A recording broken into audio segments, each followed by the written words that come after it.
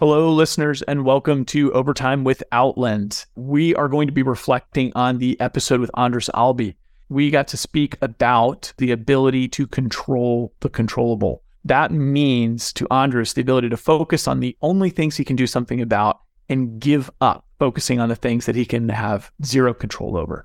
He also talked about another concept that was really valuable to him, and that was the value of curiosity.